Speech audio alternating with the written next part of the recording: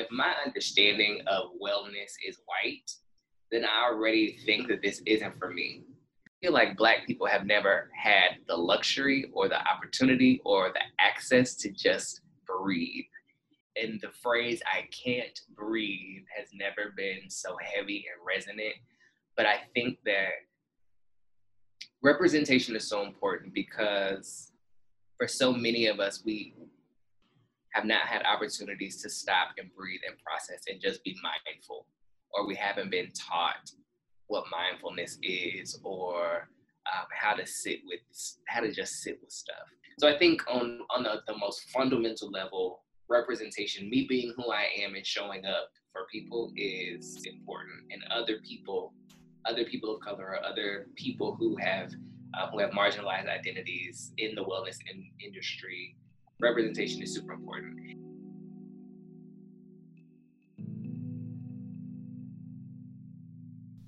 Welcome to the Mindful Rebel Podcast, a podcast where mindfulness and leadership intersect. My name is Sean Moore, and I create a sacred space for personal discovery and self-exploration, whether that's through this podcast platform, design and branding services, sound healing and yoga nidra, workshop and presentation facilitation, or Gallup certified strength coaching. In this week's episode, I had the pleasure of chatting with Eric Mosley. Eric Mosley is a Yoga Alliance registered yoga and meditation teacher on a mission to decolonize the Western wellness experience and encourage all people, particularly people of color, to bring their most authentic selves to their mat. With background in education and school leadership spanning over 10 years, he launched Black Mat Yoga NYC to address identity-based inequities in wellness spaces. Eric integrates the nuances of his identity and his experiences as an educational leader in his offerings. His passion for social emotional learning, data-driven instruction, and the intersections of race, gender, and sexuality allows Eric to make it make sense, making yoga accessible to newer and seasoned yogis in studio spaces, through virtual, private lessons, and in-school and corporate settings.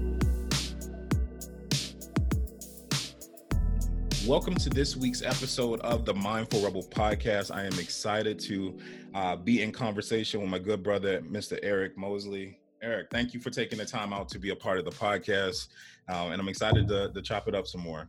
Yeah, thank you for having me, Sean. I've been looking forward to this all week.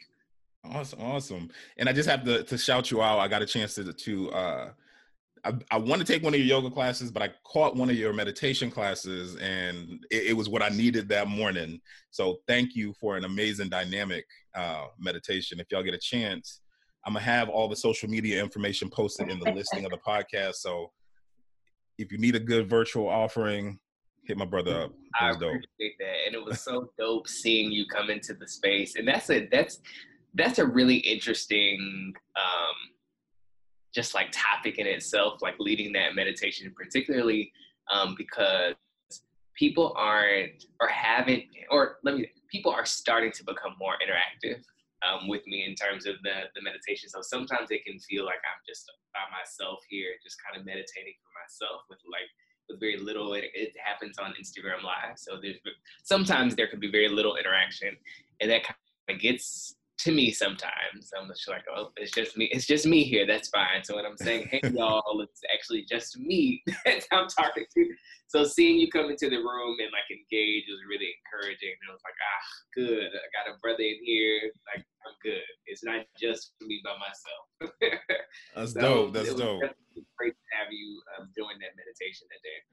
Yeah. And I think that's a good conversation to hop into because I know a lot of practitioners, it's a different dynamic hopping into this virtual world, right? Because we're used to feeling out the energy in the room, talking to people, and in that way when we're facilitating, and it's an interesting barrier to come across where it's like, I know there are people on the other side, but it feels like it's just me, and I'm like, are you feeling it? Do I need to stop? I can't see you breathing. It's such a weird, it's a weird dynamic that I think we're all navigating through. So it feels comforting to know that someone else feels the same way. I've been feeling that with the sound baths, that I'm like, is this too loud? Are you feeling it? Does this make sense? I don't know. Yeah. And then you have to wait till the end of the process when people are like, great, great, great. I'm like, okay, I got you. Yeah. And I think it really speaks to like holding space in a different way. Just like you said, in person, you can vibe, right? You can read the room, you can look at reactions. But online, there's an element of like that processing that has to happen for both yourself and whoever's watching or listening. So you might ask a question, and then there's like think time, like wait time, think time that has to happen. And then there's like type respond time. And I've also noticed like sometimes I might ask a question and then I'll pause, and then it's uncomfortable for me. So then I'll keep going. And then later I'll see the comments start to roll in, you know, moments after I've moved on, but it's like, oh, they actually needed time to like think and write it. So yeah, I think for many of us, that kind of figuring it out is really just like process, like mentally processing, and then the process of responding or the process of feedback. And it's new, and we have to be like, we have to get comfortable with like just waiting and waiting.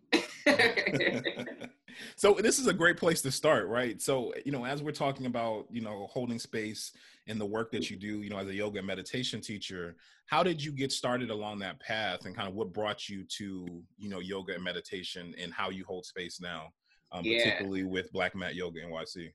Yeah, so this is a great question, and part of my story that I talk about, and that I have almost been not dreading, but it's a full story, and I haven't, and I am looking forward to going on and like really like posting it and making it a real thing. But my background is in education. I taught fifth grade reading for a couple of years with a charter school in Brooklyn. And then I had my last year in the classroom was a really rough year for me professionally and personally. And I didn't realize how much the personal bled into the professional until after I kind of came out. I left the classroom and I started a position, a summer school position, in which I was working with lots of adults and coaching new teachers who had either just become teachers like fresh out of college, or career changers who wanted to become educators. So I worked with a program in New York, did that, and that was kind of my first real time, like first experience working with adults and coaching, and I really liked it. I was like, oh, okay, I get this. You know, I can have a greater impact here than just in my own classroom. So I think I want to continue to work with adults, with coaching teachers, with all these kinds of things. After that, I became a dean, and I went to an elementary school. And I was very excited because as a teacher of color, I think my experience, I think, is similar to other teachers in that, like, maybe in charter spaces or in schools, we kind of organically find our way to do the things that the school or whatever powers that be want us to do, in our way to infuse like our own selves into our classrooms and establish relationships with students in ways that may not be exactly what the school prescribes. So in this position as a dean, I really felt like I was able to create the change and create the school culture that I thought was really healthy for students, bring things for students and teachers and parents that maybe they didn't have, new structures, new things that they didn't have before. So I was really excited about the work that I was doing, but it was turnaround work. And it was very tough because our school was in a position where it was on the verge of closing because of the academic, it wasn't meeting its academic goals, lots of things. So anywho, I had practiced yoga off and on prior to that year where I was a dean, just whenever I could, just kind of dabbled in it. But I realized that due to the stress of that job, I needed a release. So I started practicing yoga, the physical yoga asana, as a tool to de-stress and to kind of just balance my own just physical and mental health. And one one spring break, I stayed in New York and I decided I'm gonna do yoga every single day. Like I want to build a habit. And that week, I did like a new student membership to a studio that was in my area, and I kind of fell in love with the practice. And I practiced every day, and then it became a habit. And my reward to myself after class was to like go have breakfast somewhere. So I would wake up early, go do yoga, and then I'd go have breakfast.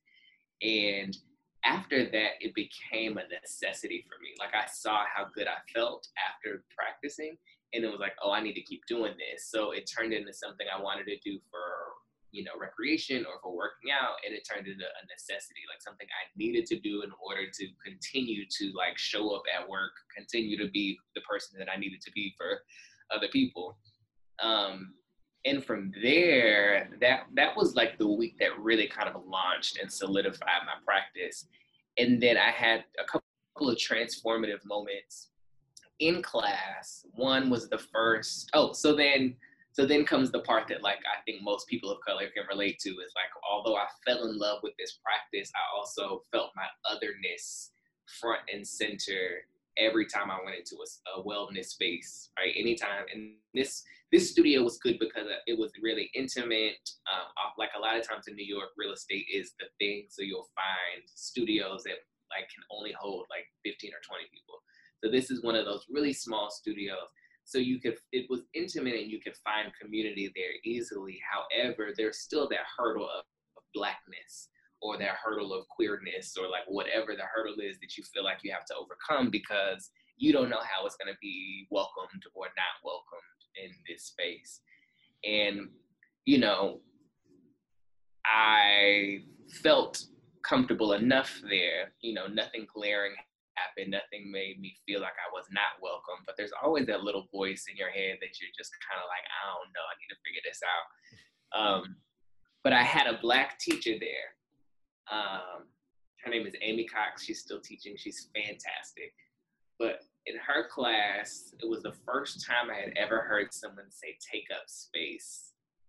And maybe I had heard it before, but when she said it, it hit different. And she was like, on your mat, like just take up space. Like you ever just walking? And I felt like the examples that she used to describe taking up space was specifically like things that Black people or people of color experience, but she didn't name Blackness. She said things like, like if you're ever walking on the sidewalk and you're expecting someone to move, or, you're the first person to move versus them, making space for you. Like she just gave all these kind of examples of what it could mean to take up space on your mat and in the world. And it brought me to tears. And so it stuck with me. And from that moment, and she talked about, using your breath and filling up your body and taking, just really demonstrated what taking up space could mean. And I was so inspired, and I was like, okay, I'm coming to her class. It was a connection that I felt that it really was liberating and really transformative. So I had a few other moments like that really kind of liberated me in several senses. And to get to where I am now, let's fast forward a little bit. So I continued to stay in education. I moved from the city after, that school that I was working at and loved ended up closing, unfortunately. So there was a lot of trauma there. And then I moved back to Texas, where I'm originally from. I'm originally from Dallas, but I moved to Houston after talking with a colleague and like someone who I respected and trusted, who was leading a school in Houston.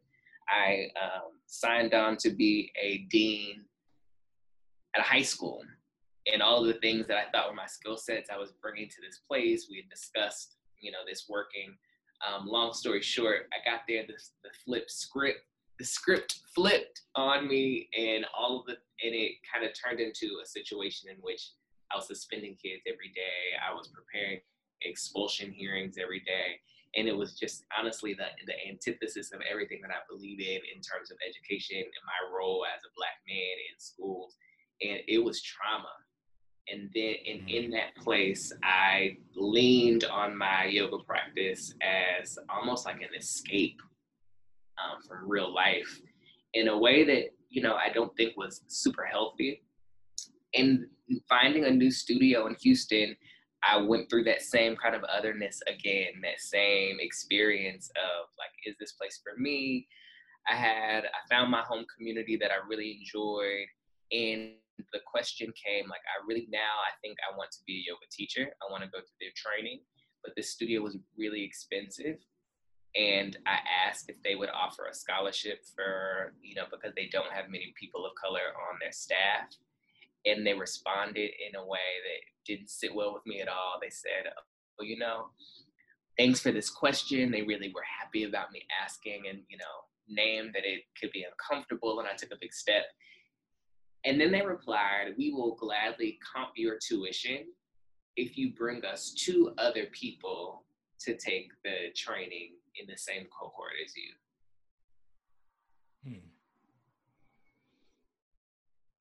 And, my rationale for asking for this big ask, as they called it, was that I don't know people who can drop $4,000 like immediately on, on a yoga teacher training that they may or may not use. And I don't know many people of color who are just going to be like, oh, yep, let me drop this. And I'm not going to pimp my friends to get a yoga teacher training for free. Like there were just lots of levels to that as I continued to unpack it, I was just like, this is not quite right.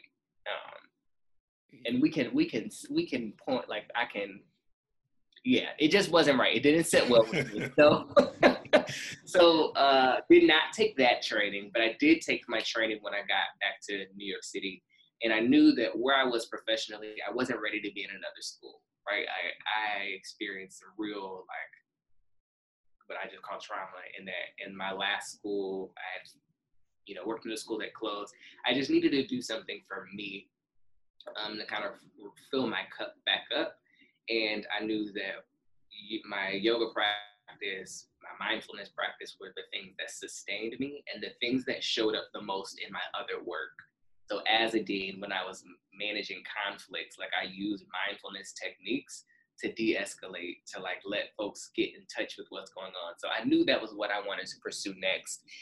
And my experiences, feeling that otherness when I would walk into a new wellness space, knowing whether or not how I should show up, negotiating how I showed up as myself in these places, what language I used, all of those things were led to me thinking I know that there are other people like me. There are other people who want to access wellness who don't look and sound like the next person, that don't feel comfortable either in their body or in the physical space that they're attending. And I want to be the person, the teacher. I want to be the Amy that I had, right? I want to be the teacher that says something or that relates to another person of color or another person who is experiencing their otherness in a way that makes them feel excluded from this experience, to be able to welcome them into this practice and to let them know and assure and affirm them that however they are showing up is perfect and they don't have to change. They can talk how they want to talk. They can show up how they want to show up. They can be who they are, and it is fine, and they can access this too. So that is the long story of how I got to where I am and how my practice how that's impacted my practice. No, it's perfect. I always tell folks, talk about it, because I think what's really interesting is we have a very similar path in terms of the education piece and then incorporating in and leaning into the mindfulness work and yoga in general. And so one thing I want to ask in particular is, thinking about showing up in some of these yoga spaces and realizing you immediately sometimes feel that otherness. Now that you're at a place where you are holding space for other people with these practices, how has leaning into who you are fully shaped or changed how you're holding space for other people in particular? Because I love the fact that, mentioning there was a teacher that poured into you with that particular message, and you want to be that person in terms of that level of access to be able to share that with other folks. How has leaning into who you are fully as a person kind of shaped or molded the way you're particularly holding space for folks? Yeah, that's a good question. And there are still times and spaces where I still feel myself negotiating how I'm going to show up in a spot, right? And I think the things that I'm very intentional about is like the content of what I'm saying and the way in which I teach remains the same, no matter how the other parts of me show up. So I think that I've been to classes in which the focus is very much on how to do a pose. And the cues are very much like anatomical, and sometimes they're accessible and sometimes they're not. I think when I'm teaching, it's important for me to create an experience in which you can choose how you want to be. You can choose how far into a pose you want to go, or the way in which I describe a pose as very optional, right? So if you want this kind of experience, if you want to open up your hip, then do this. If you want to pull back, then do this. And it gives people autonomy to decide what kind of experience they want to have, how far they want to push themselves, or how far they want to be gentle, how gentle they'd like to be. So it's never do this, it's always an invitation. And I think that's really important for people, especially for people who feel like they don't have access, or they've been excluded, or they can't do something. And I've realized that so many people don't practice yoga or mindfulness because they feel like it's not for them, or they can't do the things that they see other people do. So me leaning into myself is leaning into that. Like, you can do it. You're perfect how you are. This is what you can do for this, or for this kind of experience, or that kind of experience. So very affirming language, just in general, and the way in which I try to teach. And then I think the things that I try to lean into the most, that I still find myself kind of reconciling in different spaces, is the language that I use and the way in which I speak. So I find myself easily, when I feel comfortable, or if it's a class that I'm leading on my own and it is majority people of color, then my language is far more relaxed. We're having fun, it's conversational. I'm gonna throw a sis. I'm gonna show up all the way me with no regard, right? And I think that also is what people are looking for, kind of like the less performative, very yogi, like, people can use a lot of like flowery metaphorical language and sometimes people are here for it, and sometimes they're like, turns you off. Like, I don't want to hear all that stuff. Like, what you talking about? Like, what did you say? What are you saying? Right. So I think those are the things that I continue to negotiate. And then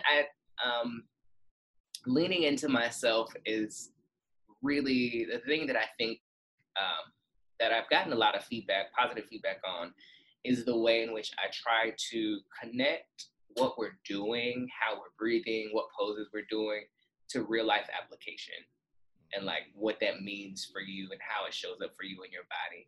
So something I say oftentimes in my child's pose is what Amy said to me, is to take up space, right? We're taking up space on our mats, like by breathing into our whole body, by stretching our fingertips forward and pressing our hips back and being as big on our mats as we can.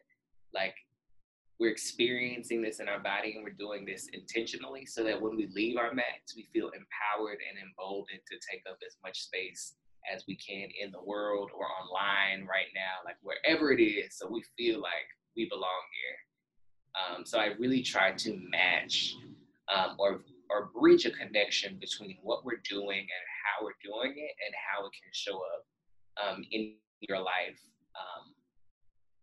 How it can serve you in your life. So I think those are probably the three biggest things that I continue to reconcile or continue to prioritize in my practice, that comes from like leaning into who I am and showing up fully as me. How do you, one of the things that I think is really important is that, having your own personal practice is really important, because again, it informs how you're showing up for other folks. And what I realize in having my own personal practice, again, is you actually see the benefits of what these practices can be. And part of that is the reason why for myself, I wanted to get into this. I'm like, man, I'm seeing the benefits. I want people that look like me to see the benefits.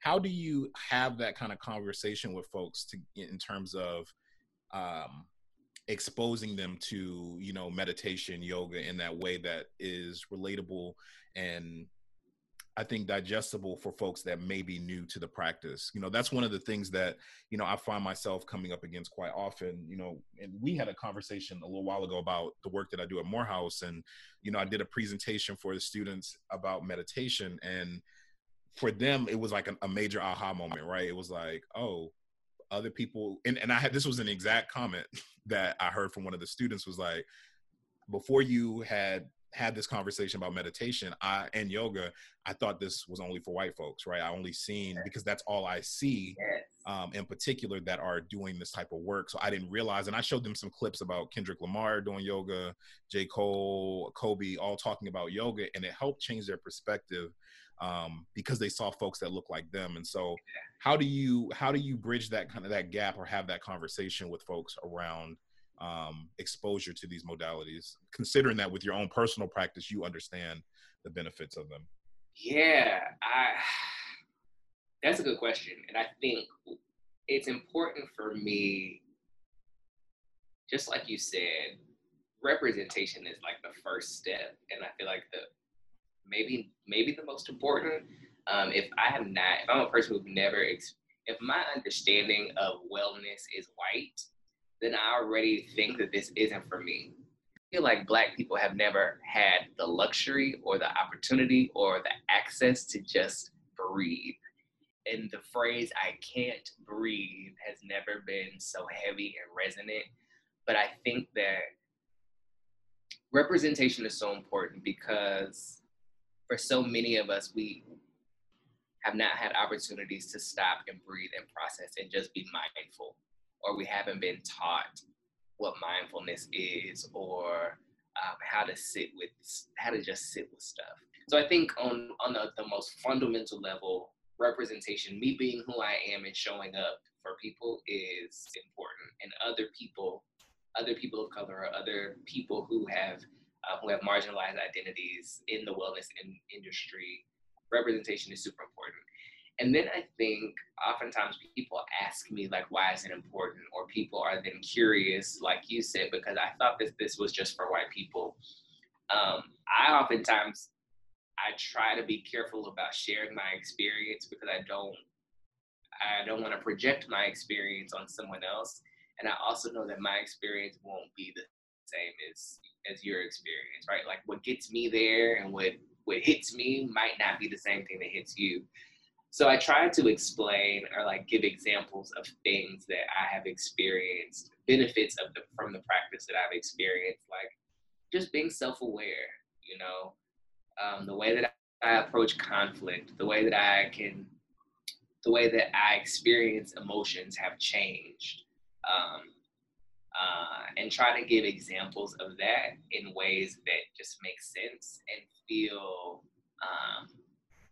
practical and usable, right? Like I try to stay away from the flowery metaphorical stuff and kind of ground it in the real life. Like, you know, I don't get as mad anymore, or like I get super mad and then I can calm down and like think about why I'm mad. And then it like gets me to a next step and gets me out of certain places versus me just sitting there and being mad, right? So I try to like, I think it's important to describe benefits in a way that sound like benefits while also being careful to not project my entire, you know, wellness experience and personal practice on somebody else, because that may not be theirs.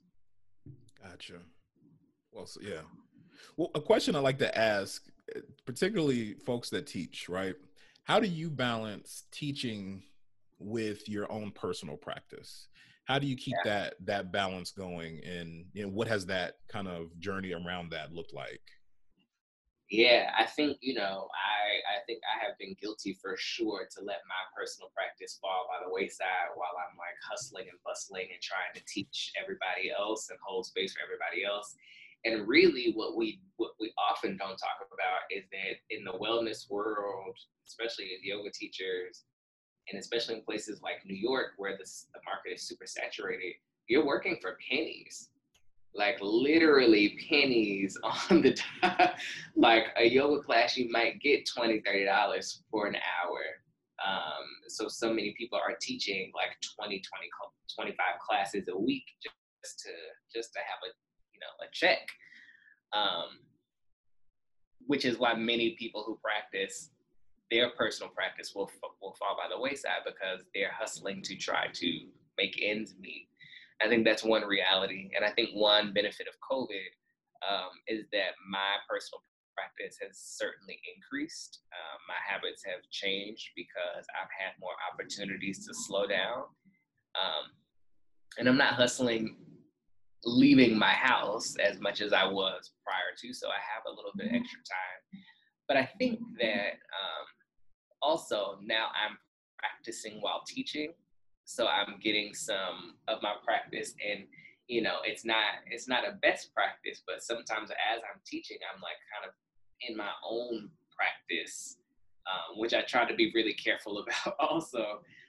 But sometimes I can get what I need while I'm teaching, which is kind of like a really fine line to walk.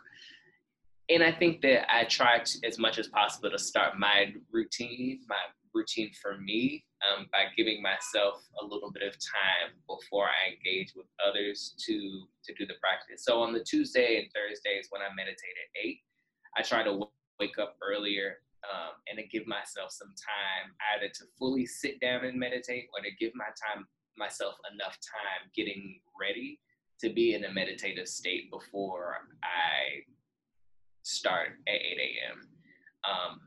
If I'm teaching a class, I'll try to give myself, if not a full, if I'm not doing a full yoga practice, I'll try to at least give myself some time to ground in my own practice before teaching others. I think that's the way it's showing up right now. For me, the most is just kind of giving myself some moments before. And then I definitely have times, I would say probably once or twice a week, where I'll do a full yoga practice just for myself.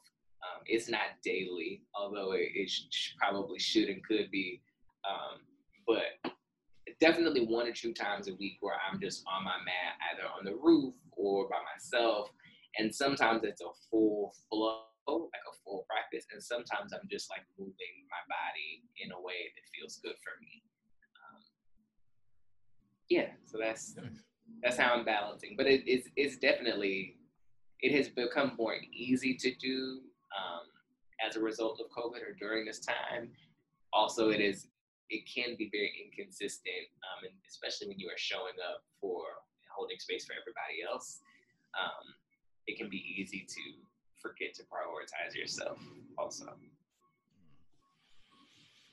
As we're thinking, of folks, again, I like to talk about folks' journey, and then even providing some context for folks who may be along the same journey, for maybe someone who's exploring yoga and is interested in taking the step for, yoga teacher training to kind of show up and hold space in that way. Do you have any advice for folks that may be in that sort of space? Yeah, I think the first question is to get clear about your why. Like, why do you want to do it? Because it really is an investment. It's a really large financial investment, one. And then 2, I think it is a huge investment of your time. And if you're not clear about why you want to do it, it can be easy for it to be one of those things you kind of start and just lose interest in as the process goes. So I think being clear about a why. Why do you want to do your yoga teacher training? And it's fine if you don't have the full, hard answer, but just like know why you want to do it for the times in which you might not want to finish, like what's going to be the thing to push you through. And then I think it could also really be important or helpful to find teachers that you identify with or really enjoy taking class from, to either ask if they are hosting a teacher training, or if they would recommend a place for you to go based off of the things that you are interested in. So I would definitely and with that, like, do your research on the different places, because maybe the studio that you take class in offers one, but maybe it's not the one that you need to take. Or if you're looking for people of color, or if you're looking for a really holistic kind of experience or a specific experience, then maybe you look for teachers who provide that kind of thing or are looking for it. So it's kind of like, choosing a college, really. Like, what is it that you're looking for, and where can you find that? So I would definitely recommend knowing your why, doing your research on where to go and who is leading what. And then I would say, if you are a person of color, I would say just kind of be prepared for this experience to feel white.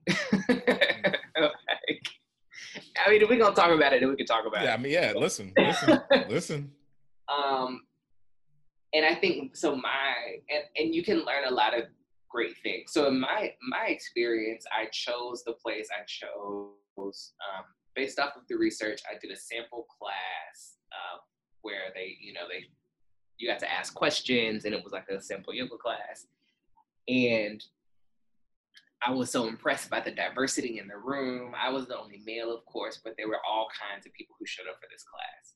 I was like, oh, found home, perfect. This is what's important for me. Excited about this. Registered for my training, and I did a month-long intensive. So I was there 8 a.m. to 6 p.m. Monday through Friday. And you're not doing yoga that whole entire time. Like, there's book work, there's conversations, there's practice, there's breaks. So, I thought a 200-hour training meant you were just practicing yoga for 200 hours, like, all day, and it's not that. But when I arrived first day of training, it was all thin white women.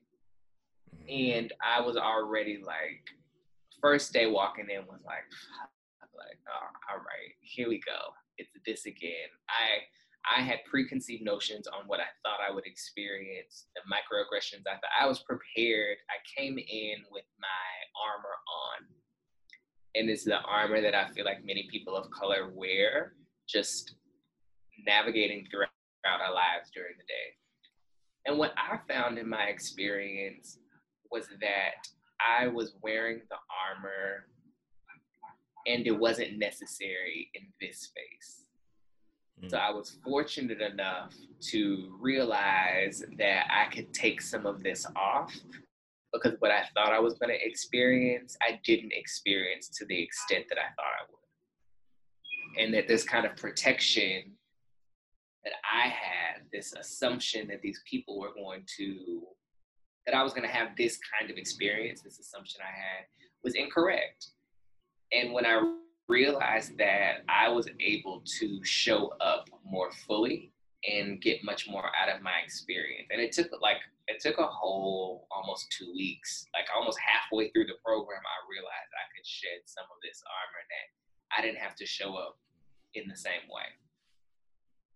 And that's what I learned. That was a big moment for me. I was like, oh, some of the stuff that I have experienced in my life, I may have had a hand in helping to create it. So that was like that experience. And I know that there is a reason why I come into spaces with armor on, right? So like, so that's not to say that like we need to just like, oh, people of color, you need to like be open to, no, like we come in because we have to protect ourselves. But I did learn that like when you assess a situation and you can see like, all right, I might be okay, I can start taking some of the armor off so I can really focus on the experience versus protecting and guarding me. And there were some moments where I had to like set some stuff straight, or where I had to kind of tap in, like, a microaggression would happen and then I would say something and that would be it. And I was able to handle it, and then we learned from it, and it was a positive, productive experience. But a huge thing that I learned there was that there might be situations where it's okay to like just relax. And I spoke with a friend recently who is finishing up her training, and she had a complete opposite experience. And it seemed like a source of like some trauma for her. So, the experiences of people of color in wellness spaces are going to be varied, but I would definitely say, like, be prepared to for a wide experience, and be prepared to, at some point, if you feel comfortable, to be open to being okay with being who you are in a white space. And if there are moments where you can relax, then let yourself relax. And if you feel like you got to be guarded, then maybe figure out, like, if you need to stay there, or if you get your money back, or if you just need to press through this experience, or if you can have a hand in changing it, or giving feedback in a way that might, help be productive in changing the experience, or if you just need to press through, get your coins, get your little degree, and then keep it moving, and not come back. But I think whatever the outcome is, just be prepared for a very wide experience, unless you have gone to a place that is not that.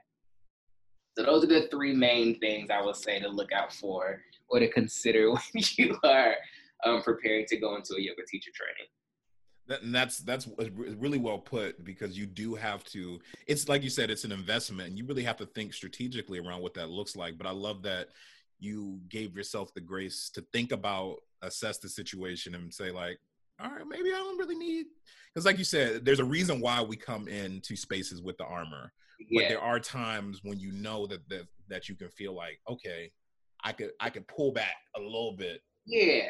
Just really be in the experience, because sometimes I think we are so accustomed to putting up that armor that we don't realize that that's an energetic exchange of having the armor up. So we're worried about keeping this front facing armor, and then we're also still trying to do.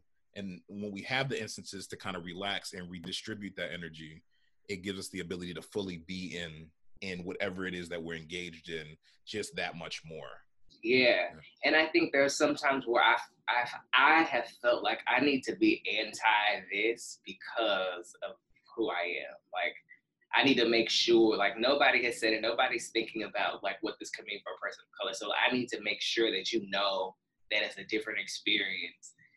And that takes work, and that's taxing. And I feel like I felt in my teacher training experience that I needed to be the person to speak up for that, because it's not on anyone else's mind. And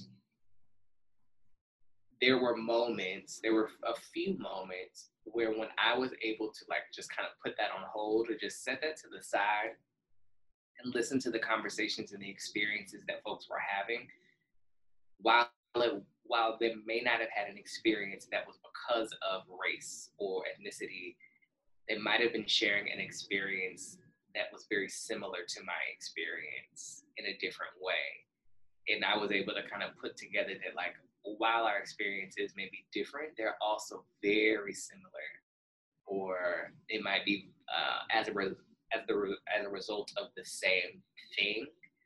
So, like, I don't have to prioritize my experience in this moment, because we're all feeling oppressed. So I don't have to play, like, but my oppression is worse here, right? Like, I can find community in the fact that we're having a similar shared experience, and be okay with it being different, and not have to, like, name mine first.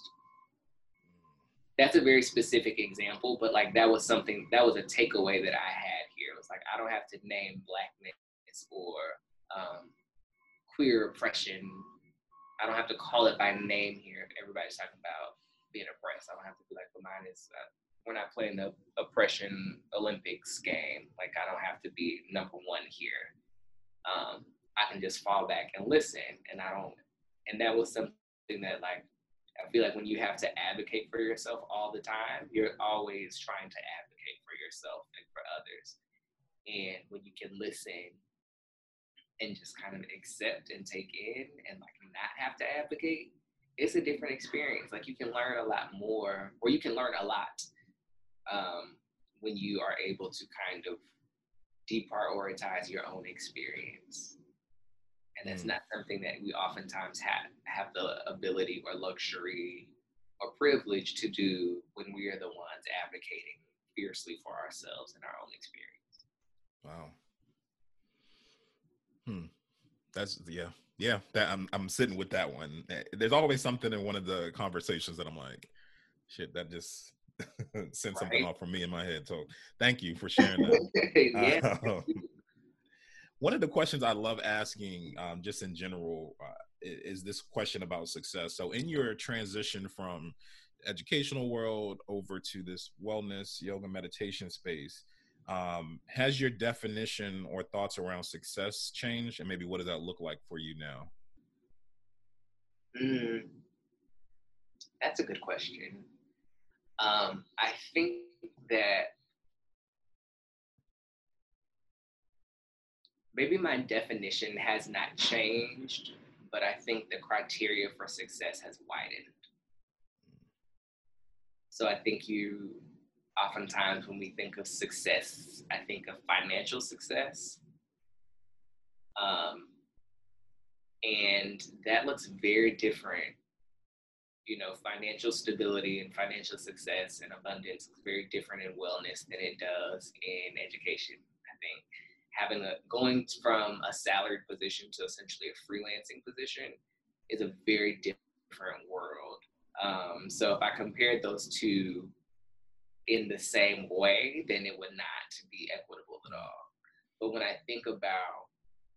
and I think my practice has helped with this, when I think about success in the sense of like needs being met and being able to sustain oneself in ways like the fact that like this thing might have led to this person seeing me and this person now wants to do a deal and this school wants to reach out and like I think the criteria for success has widened in that way. And when I'm like at the end of the day doing reflections or when I'm goal setting, I think that I'm able to give myself more grace by widening that criteria.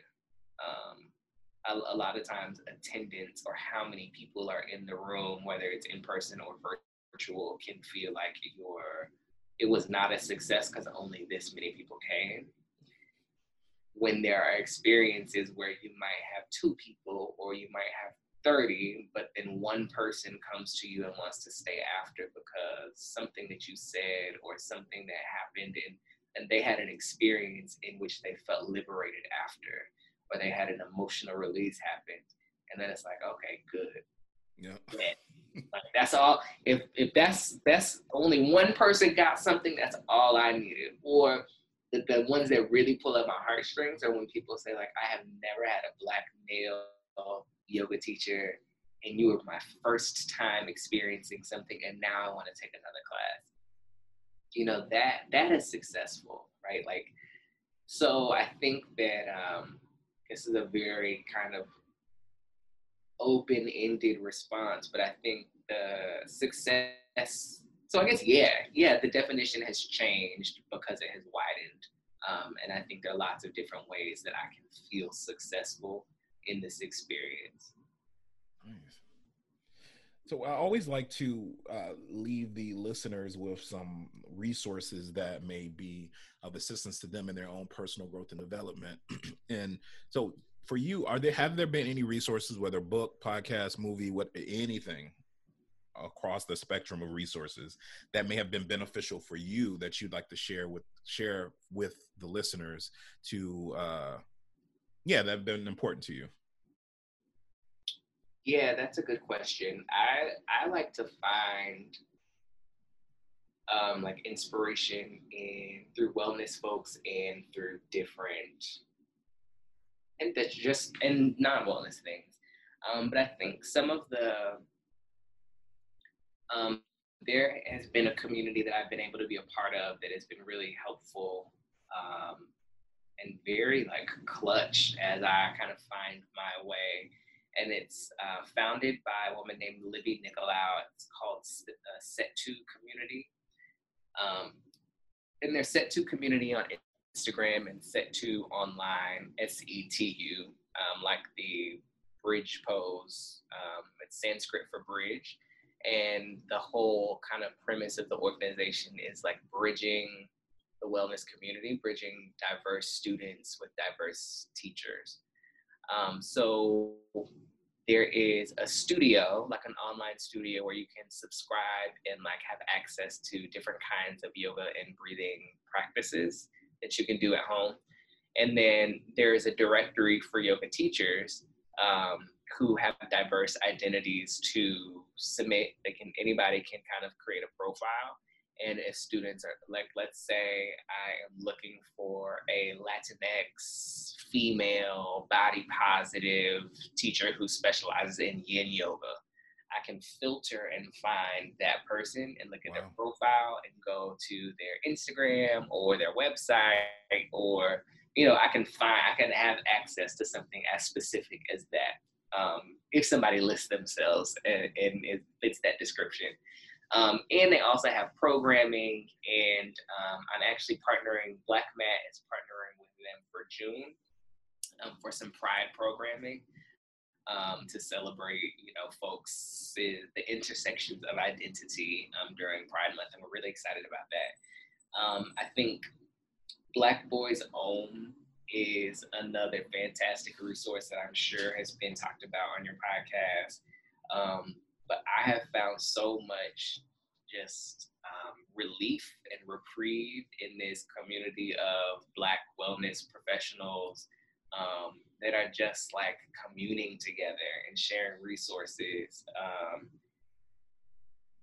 And there's an Instagram page there, and for guys who are in the collective or in a part of it, there's this WhatsApp group where we're just talking and connecting, and it has brought me so much like joy to be a part of it. And I put in the chat the other day, I was a part of 2 yoga group chats on WhatsApp. One is Black Boys Own, and another one was a studio that I was connected with. I subbed there, so I was in this group, but I wasn't really close with the group. And it's like a tale of 2 worlds. It's the conversations that happen in one and the other, one of which are very relevant to me in many different ways, and one that just feels like completely like irrelevant in many ways. And I have since left that group just because it was making me angry. I left that group, but those are 2 resources.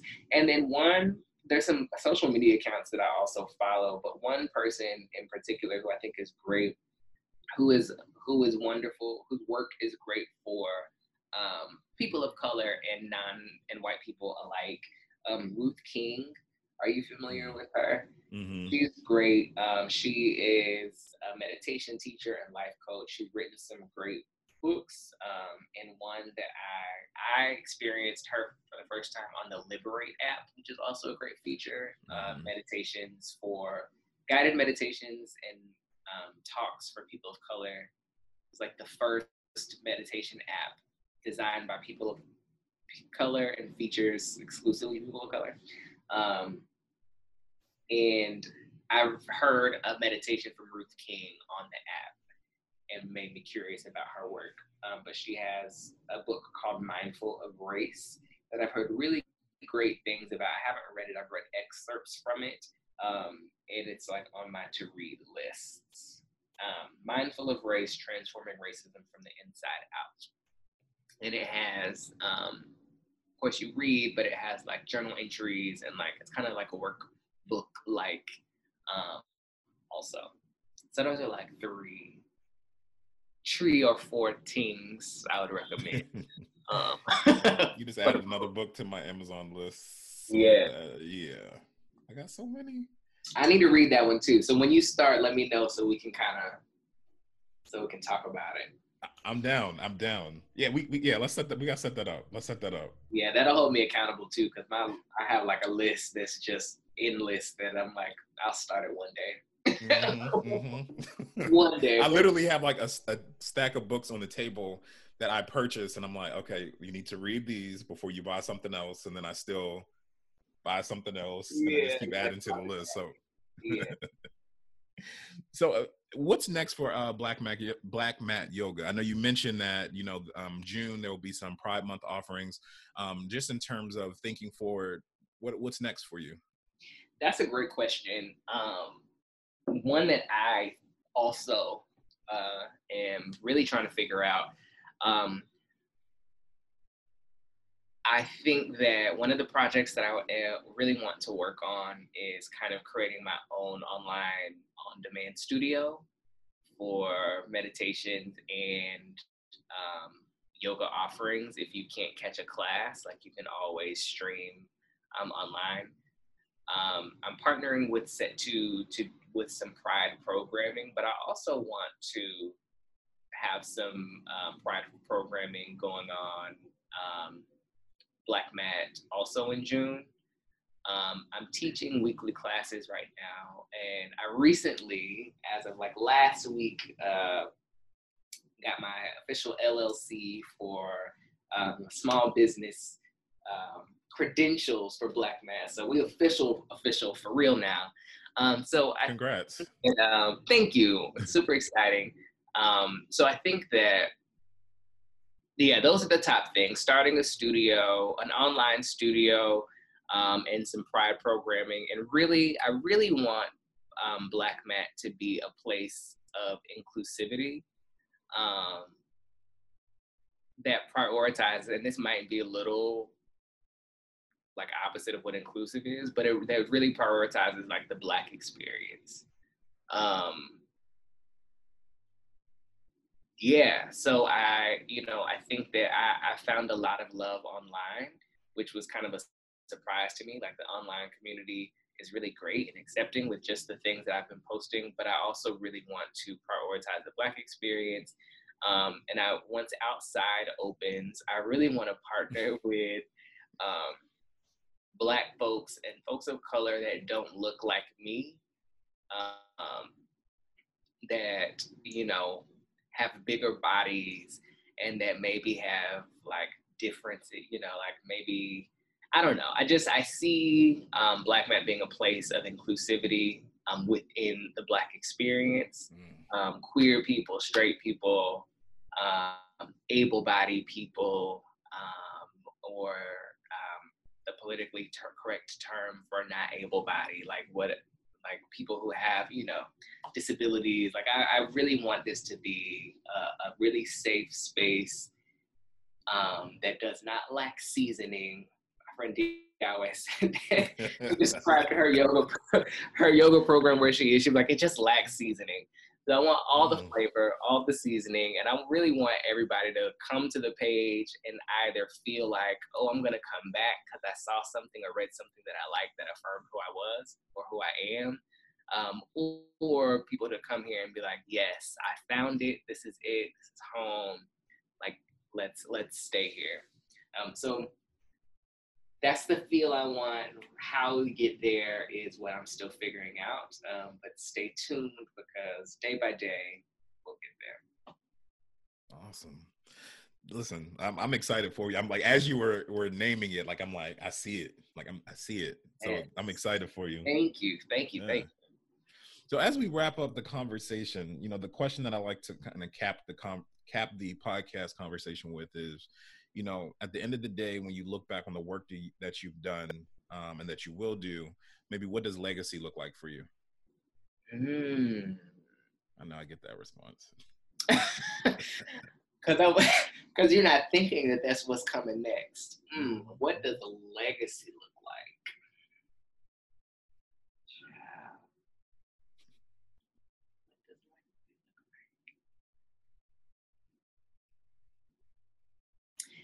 I don't know. To be honest, and that's a real answer.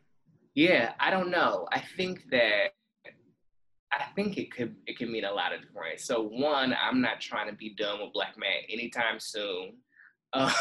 So there's plenty of time to figure that out. But I could definitely see I could see the brand expand. I could see some subsidiary Black Mat projects. And I could see legacy could look like more people being involved other than me. Yeah, that I need to figure that. I have not thought about what legacy looks like. So that's a really good question. But I can say loosely that legacy looks and feels like Black Matt going on after me. Mm. And I'm open. Um, I'm open to seeing how it can change from my initial vision. Because I think at its core, Black Mac is designed to address inequities in wellness. So the legacy means that it will continue to do that work in whatever way is relevant to the community that needs it the most. Listen, Mm. this has Yeah. been this has been a great conversation, Eric. I've been, as you mentioned earlier, I've also been looking forward to this conversation this week. Especially after the kind of week that it's been. I'm excited to just be able to chop it up and converse. So thank you for being here, sharing, being as open. It really means a lot. Thank you. Thank you. No, I needed this too because I've canceled classes. I have like completely like retreated for the last 2 or 3 days. Just because it's just too much. It's too much. Mm-hmm. So this has definitely been a joy and a bright spot to the week, and I might cancel a couple more classes. Listen. I don't have it for y'all. I don't have it. And people got to realize that that's just the better option at the point, because you'd rather someone know that they don't got it at the moment than to show up and hold that space in that way. And so, listen, I get it. And I'm being real. So like I teach with another studio virtually, and that studio, they're only white people who come to take class, and I don't have it for white folks at this moment, like because what I'm offering is like what comes from, like I just don't have it right now, so I gotta sub that out.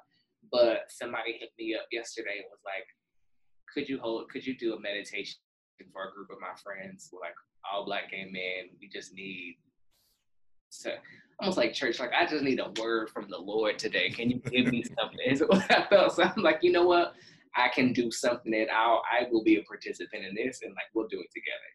So I while I'm canceling some stuff and clearing my schedule, this is one of the things that I was like, no, we're not canceling. That is one of the things where I'm like, yeah, we can pull together and like we can stand together and like, stand in the gaps for each other. But yeah, we got to be protective of our space and our energy and know when to say, nah, not today.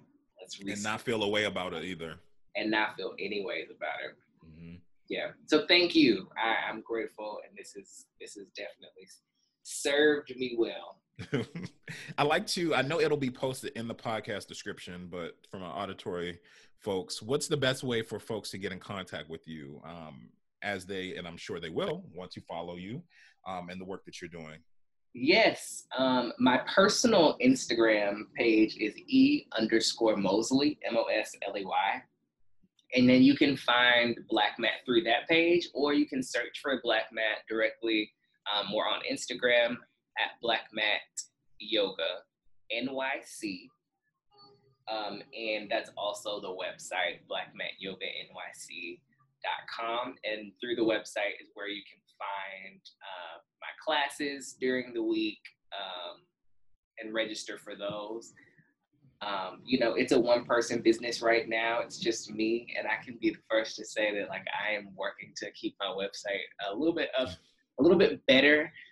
So right now, Instagram is the best way to get in contact, or to Instagram is like most popping. Class, you can sign up online on the website. And then if you want to reach me, you can reach me through social media, or you can send an email at info@blackmattyoga.com or info@blackmattyogaNYC.com. Perfect. So that, yes, will be all in the descript. So click it, follow, do what you need to do. Yes. To follow this good brother. But listen, Eric, thank you again. Thank you. Thank you, Sean. This has been great. Have a wonderful rest of your day and weekend.